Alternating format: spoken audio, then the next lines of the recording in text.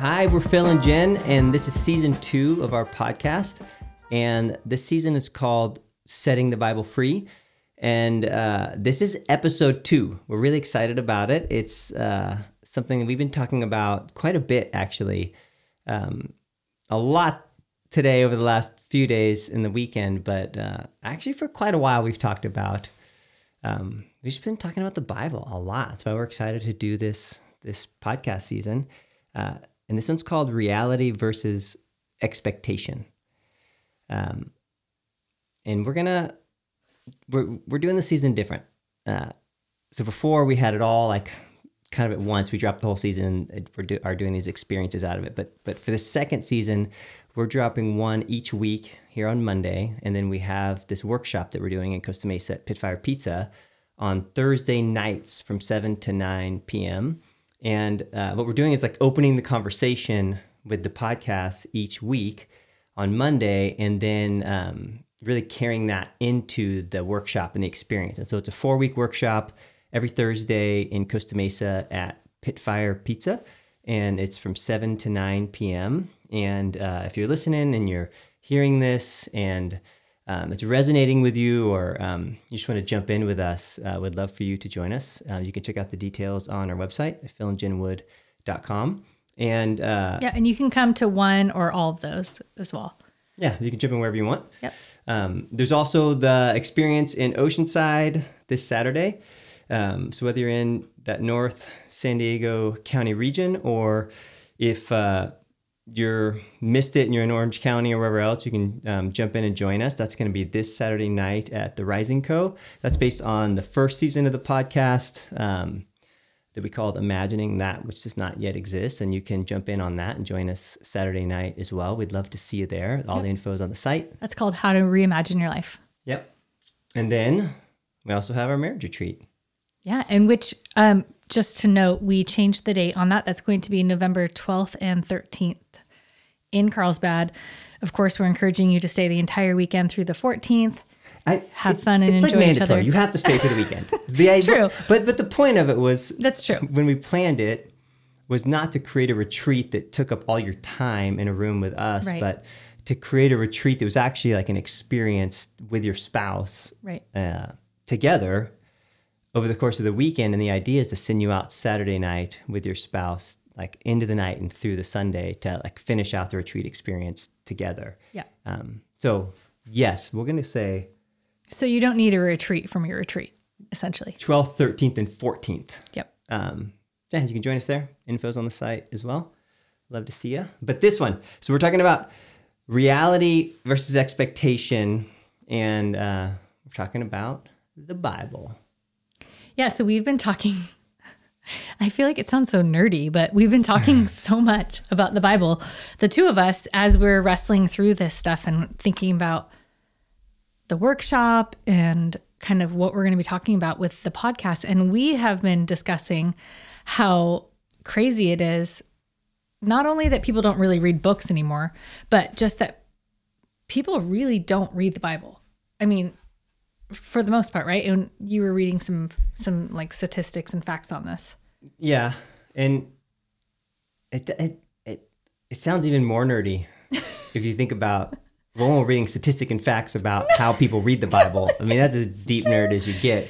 But like, it's actually been a part of our relationship from the beginning, because when I was going to seminary, when we first got married, I was constantly studying about history and the Bible and all these things, and it drove me the crazy. languages and like the interpretations, and study the Greeks and the Hebrews, and then blah, blah, blah. And I'd come home and just constantly talk about this. It's always been a part of our relationship. It took me so long to go to seminary. It took me 9 years, just slowly commuting. It was quite a distance to the seminary I was going to at the time. Well, you were just taking like a couple classes. You did it part-time, so it was we were working full a couple time. classes at a time while you were working. But it made like a decade-long conversation for us. That is true. And I think what's so funny about it is when I think back to when you first would come to me with what you were learning, because that's how our relationship has always worked. We always have to like wrestle through things together. Like you can't just learn something without I think it's the teacher in you and the teacher in me. Well, especially something of that like magnitude that would shift how you view the world and faith and reality. I'm so grateful that you've brought me along the journey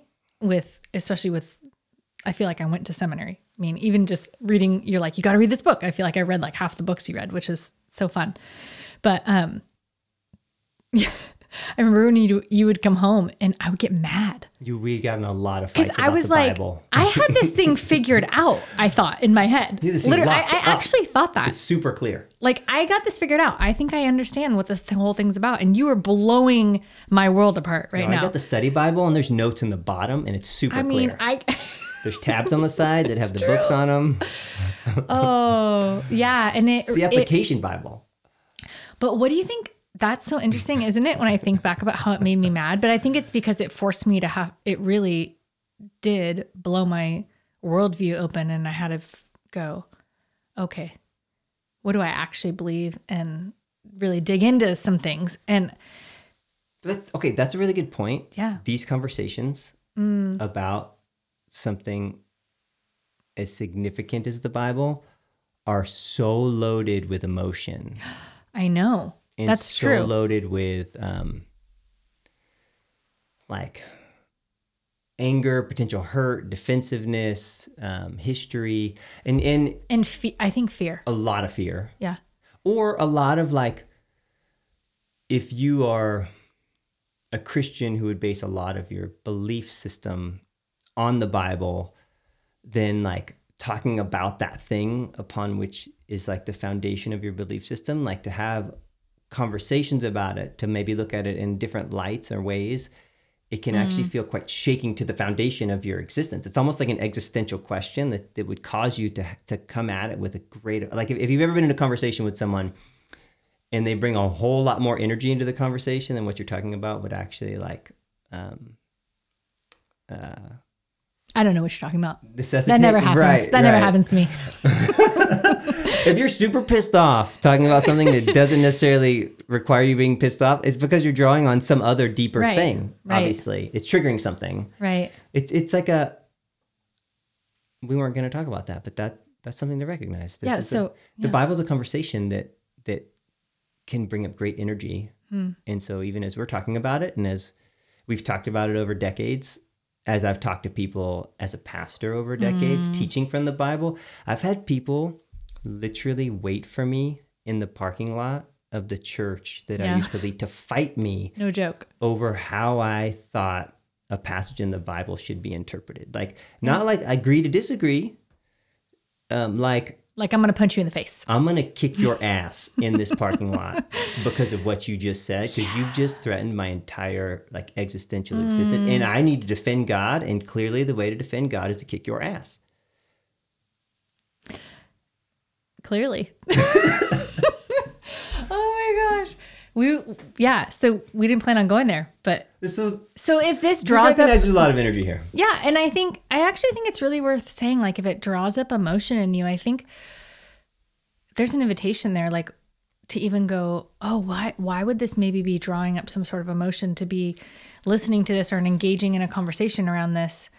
What's going on inside of me, and what can I learn here? You know? Well, and it could even be the opposite.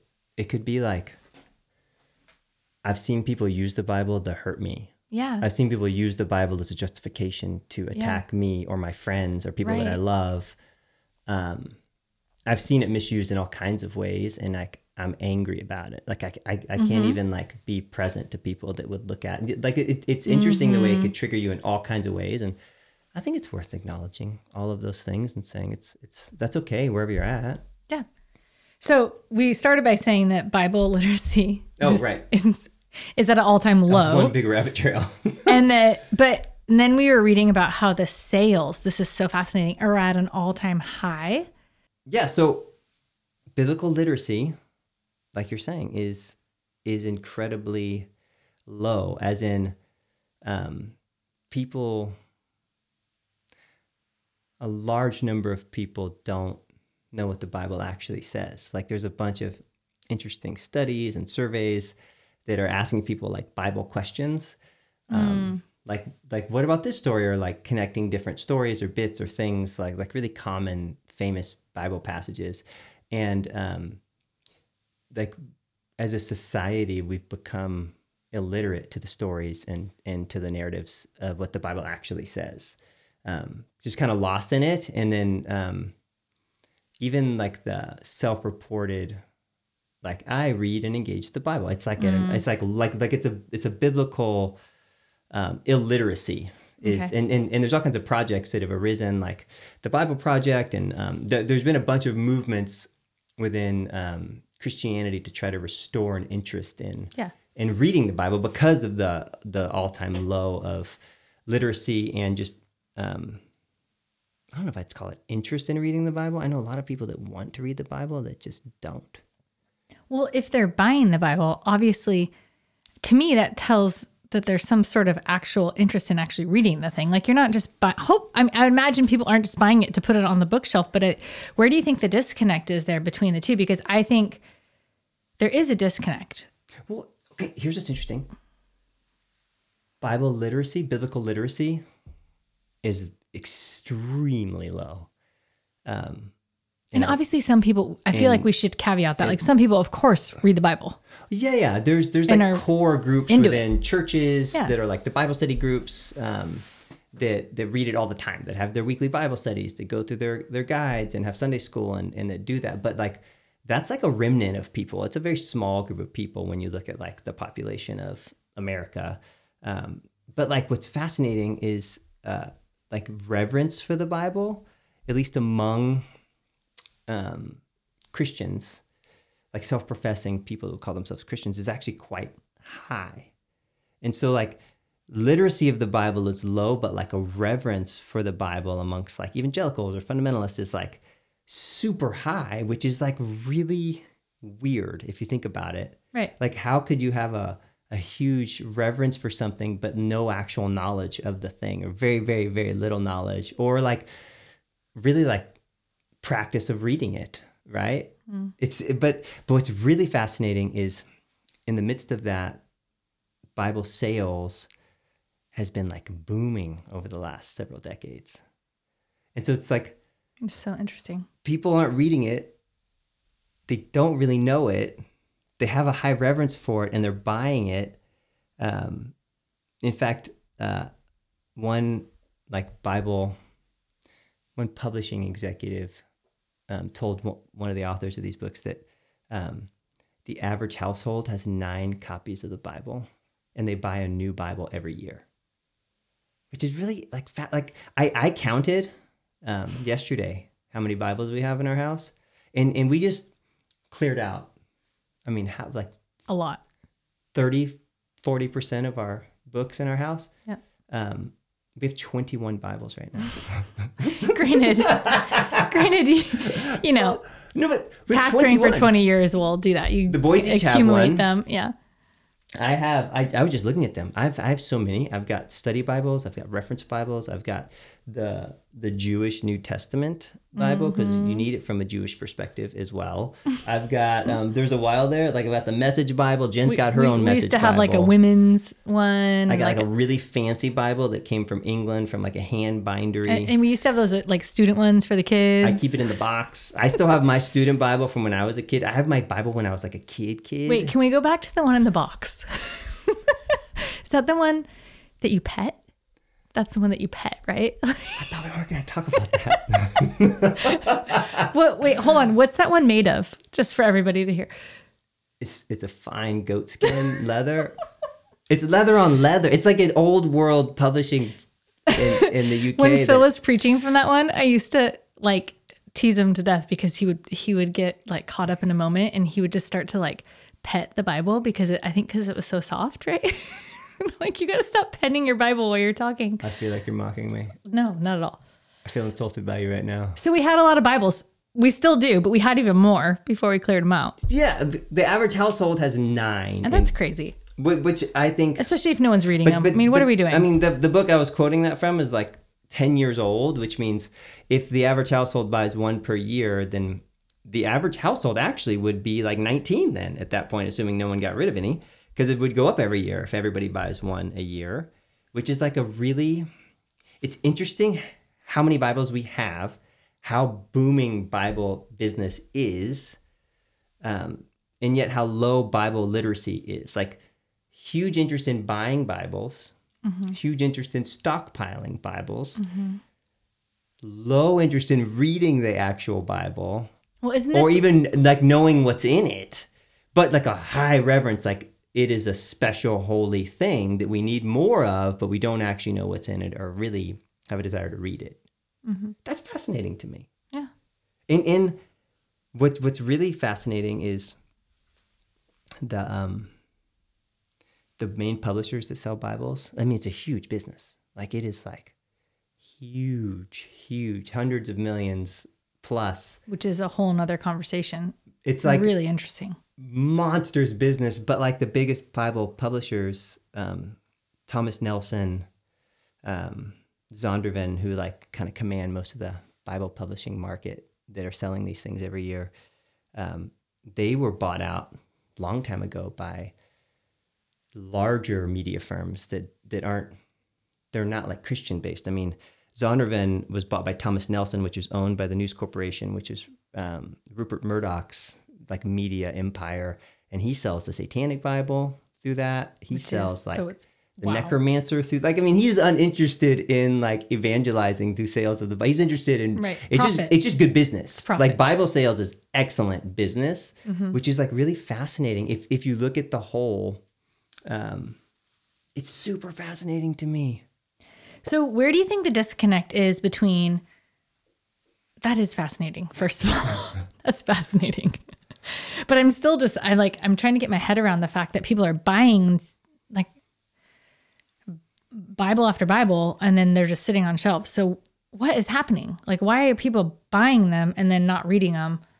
Where do you think the disconnect is especially there? Not just like one or two people. Like, right, to have 9 and then... But like a society is doing this. It's a societal thing. It's so interesting. It's like an American Christianity thing, which is... and we know Americans like to buy things. I mean, so that's an obvious... Well, okay. The consumerism part, but like... Some of the arguments that I have seen and heard and read are a couple of things going on. One is just consumerism generally is like we're a very consumeristic culture. This is what we are. Like we find identity and value and meaning in buying stuff. Yeah. And that's how but it's to the point of like almost like a religion in itself, buying things. I mean, the malls near us, they're not malls. They're like beautiful architectural. They're like temples. They literally look like temples. Yes. It's so fascinating when you go in, you're like, and I'm going to worship at the altar of whatever brand. It really feels that way. And I'm going to make my offering and come back with like the sacrificed thing. But it's like we shop for what we are. If you want to be, Jen and the boys and I were laughing about this morning, about surfing. Like surf culture is a thing that's way beyond surfing. Yeah. I grew up in Texas. I was going to say, were you going to talk about Texas? Yeah. Surf culture was huge in Texas. Like in Houston, Texas. But people don't We're surf. not near the ocean. Well, it's the Gulf of Mexico. But how far were you surfing? I would go down to the here we brown go. water. I didn't surf, no. There's a surf shop in Galveston the closest beach by me. But there wasn't waves. I remember we went one time and we tried and we were getting eaten by sea lice and it was very brown. Anyway. The waters are murky. But and there's no waves. But people wore like endless surf gear, hats, clothes. I remember this one guy showed up to a thing one night. I actually saw a lot of people do this, like in a rash guard, as if it was like a cool surf shirt. And at the time, I'm like I knew enough to be maybe like, it was. No, dude, that's not, you don't even know what that is, but you're wearing it. But it's almost like you. Yeah, it's associating with the thing. No, it was a rash guard, like it was like a t-shirt with like a long sleeve, but fully unbuttoned dress shirt over it. So it was like, it was fascinating. Wow. And I'm like, that's an interesting look. But so like, I want to be a surfer, so I buy surf stuff. Or I want to be outdoorsy, so I buy all those brands. Right. And I have the car and I have the stickers and I get the stickers from all the national parks, even if I've never been to them. Ooh, I do like those stickers. I know. I don't put them on my car, but I do like them. But like you buy what you are. You associate. It's like a way to, identify, right? Like self-identify But so to the world. We used to talk about this when we led the church forever of like consumeristic kind of faith and understanding. Slap a fish on the car. Is like if you want, like, it's the new year and I have a new Oh, you go buy a new Bible. new year, new Bible. Like, it isn't that I'm going to read the Bible through. How many times do we do that in like week 2? You're all, I'm gonna start in Genesis. Leviticus. You get to Kinda- some Getting bored. but you don't even need to open it. If I go out and buy a new one and I put it on my nightstand, It's like the intention. it's not even intention, man. I did it. Like, I feel like I bought it, and so I so bad. am it. Like, there's a consumerism in which, and publishers know that, and so they sort of play into it. But there's also another side to it, I think, and it's almost like expectation of what the thing is. Yeah. Which is really what we want to get into today. What do you mean by that? No, this is the main point, right? There is a point. We're getting towards something. It's all the point, baby.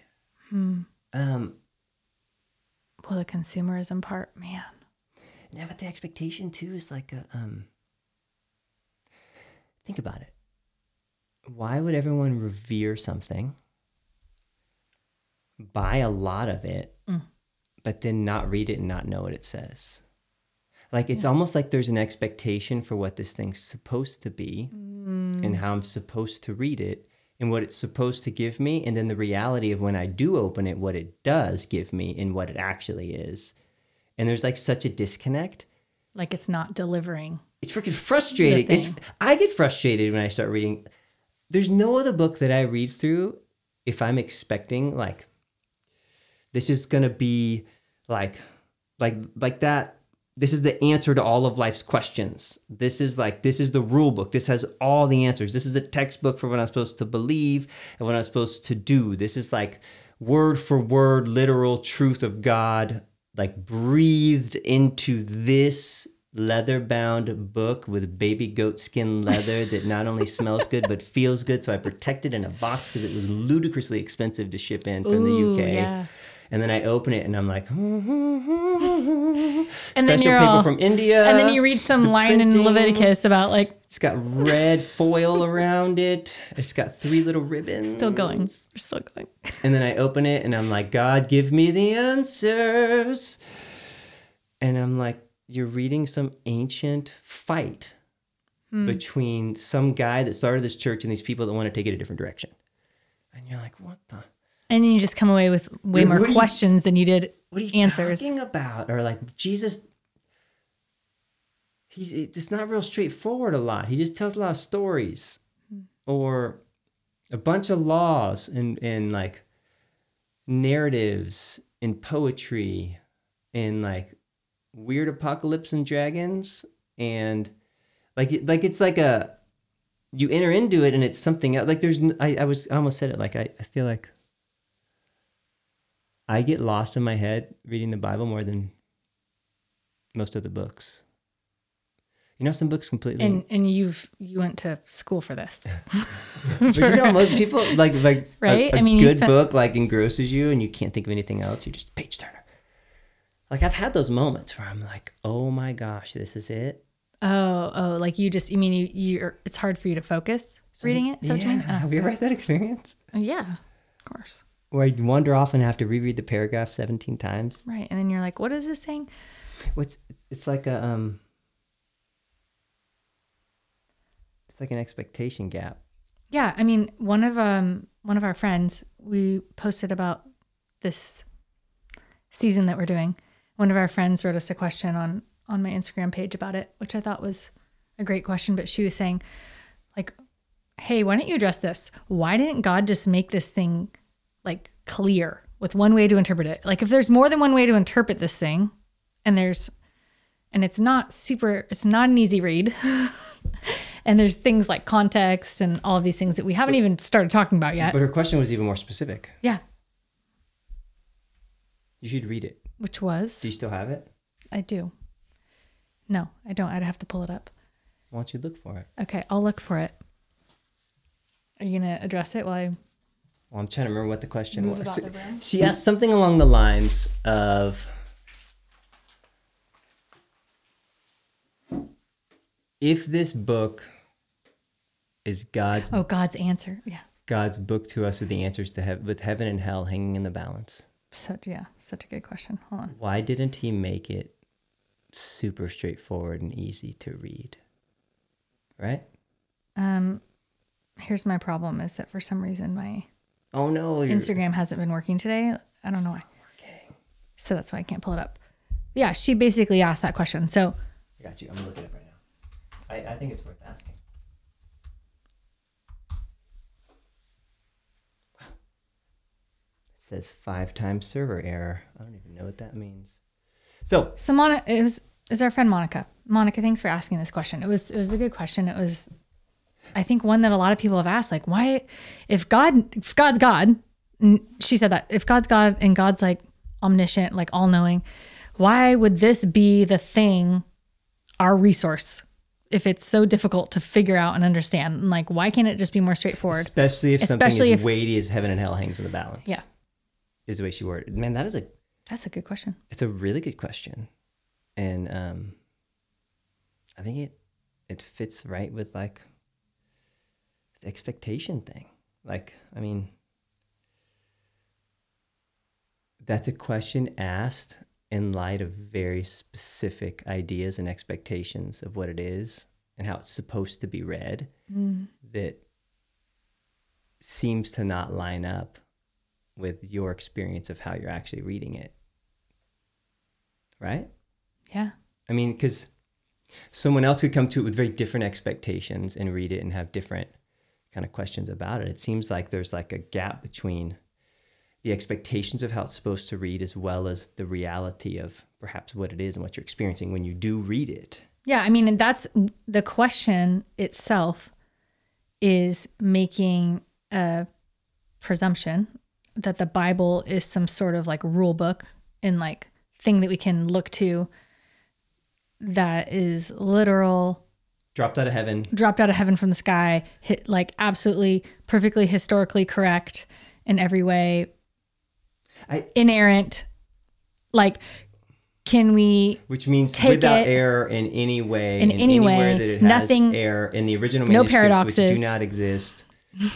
And so if you were to take it that way, would be perfect, which is, I think, a hilarious statement personally, that the original manuscripts that do not exist, as in we don't have any access to them, would be perfect. It's just a funny argument. But I think a lot of people don't like reading the Bible because it doesn't read the way their expectations tell them it should, because they've been told it's something.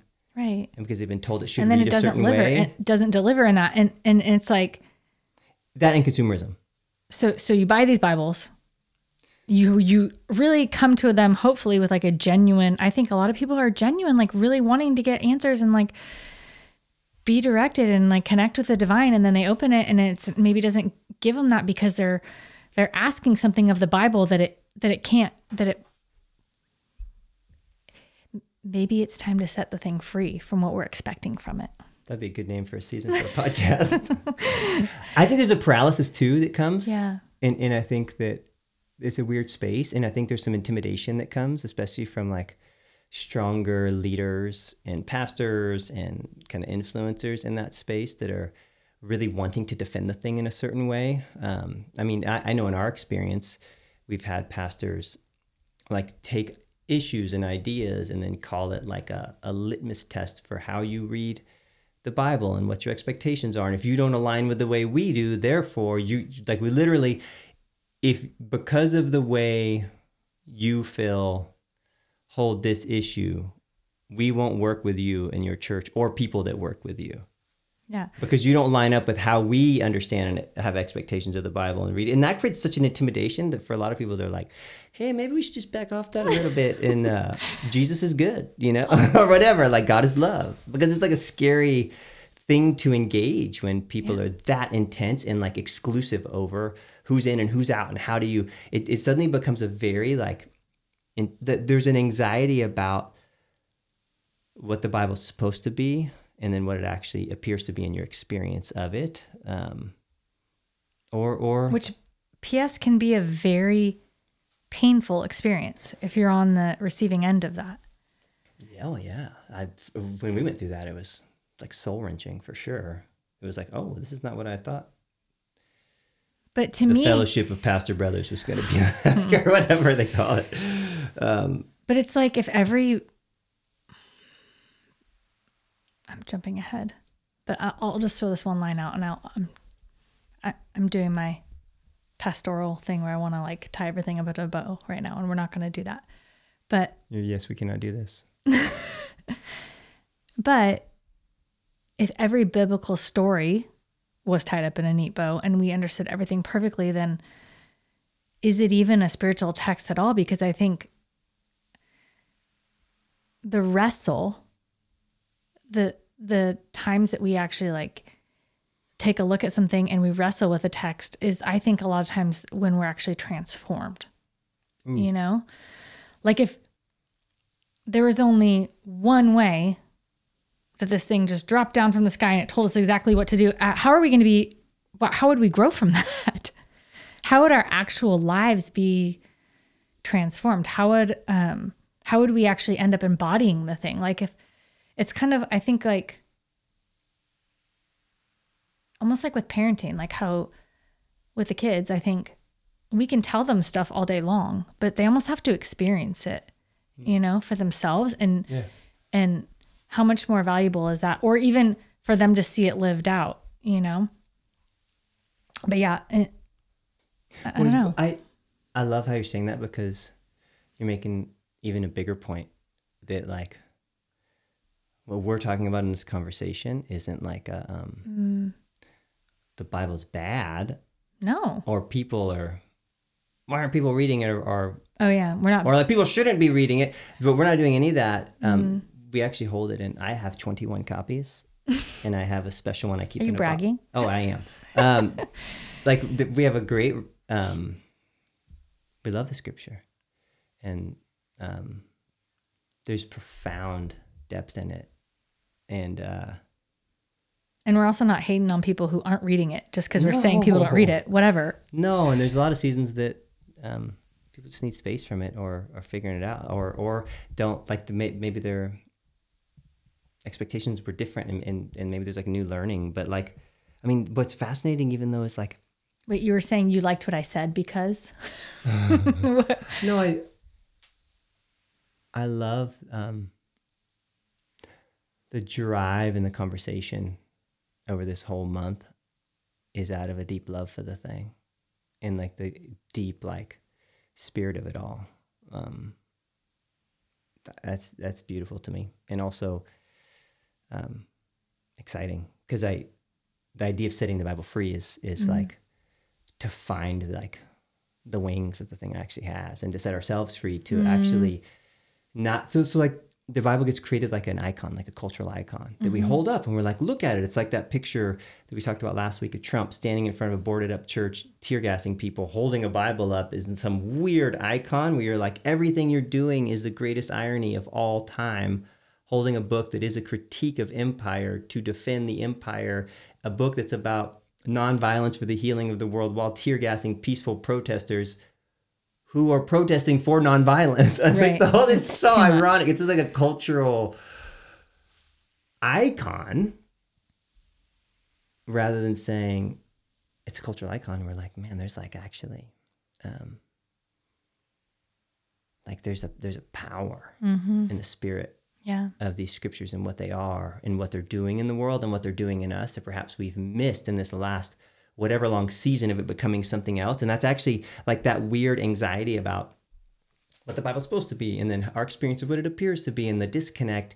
And then it like actually drives more consumerism to it. And I think publishers capitalize on that. And so now there's this whole movement of Bibles that get released every year that they call like biblical value Bibles. And they just add like all kinds of stuff. And the irony of what they're finding is people like the Green Bible or the whatever Bible, or the like, people are reading all the extra stuff, and it's almost like they can't figure out what it means. So they're looking for Bibles that have a bunch of other information that tell you what it means rather than actually reading the thing itself. And it's this funny, like endless kind of cycle of getting further and further and further away from the heart of what the thing is. And there's this gap between like reality and expectation. And what we're expecting of the thing, and then people's actual experience of it. yeah, and then what kind of world and life does that create? Yeah. What kind of readings and people and community and transformation, like you say, like a real spiritual text is about deep, profound transformation and healing in ourselves and in the world. But a lot of what we've talked about seeing in the world, especially from Christian culture in the last whatever season, it doesn't seem to reflect that. No. And so Not at all. I think it makes me ask the question, well, what is it really if there's a gap? And then what should we or could we or do we expect of it? Are we putting too much on it that ironically makes us not even look at it? Are we asking it to be something that it was never meant to be? Like what is it? Where did it come from? And what does it mean for actual reality and expectation kind of alignment? And that is what we're going to really dig deep into Thursday at our workshop of how to set the Bible free in Costa Mesa here. And we're going to talk about where it came from and what it is and what expectations that we can put on this collection of books that is reality and not something else.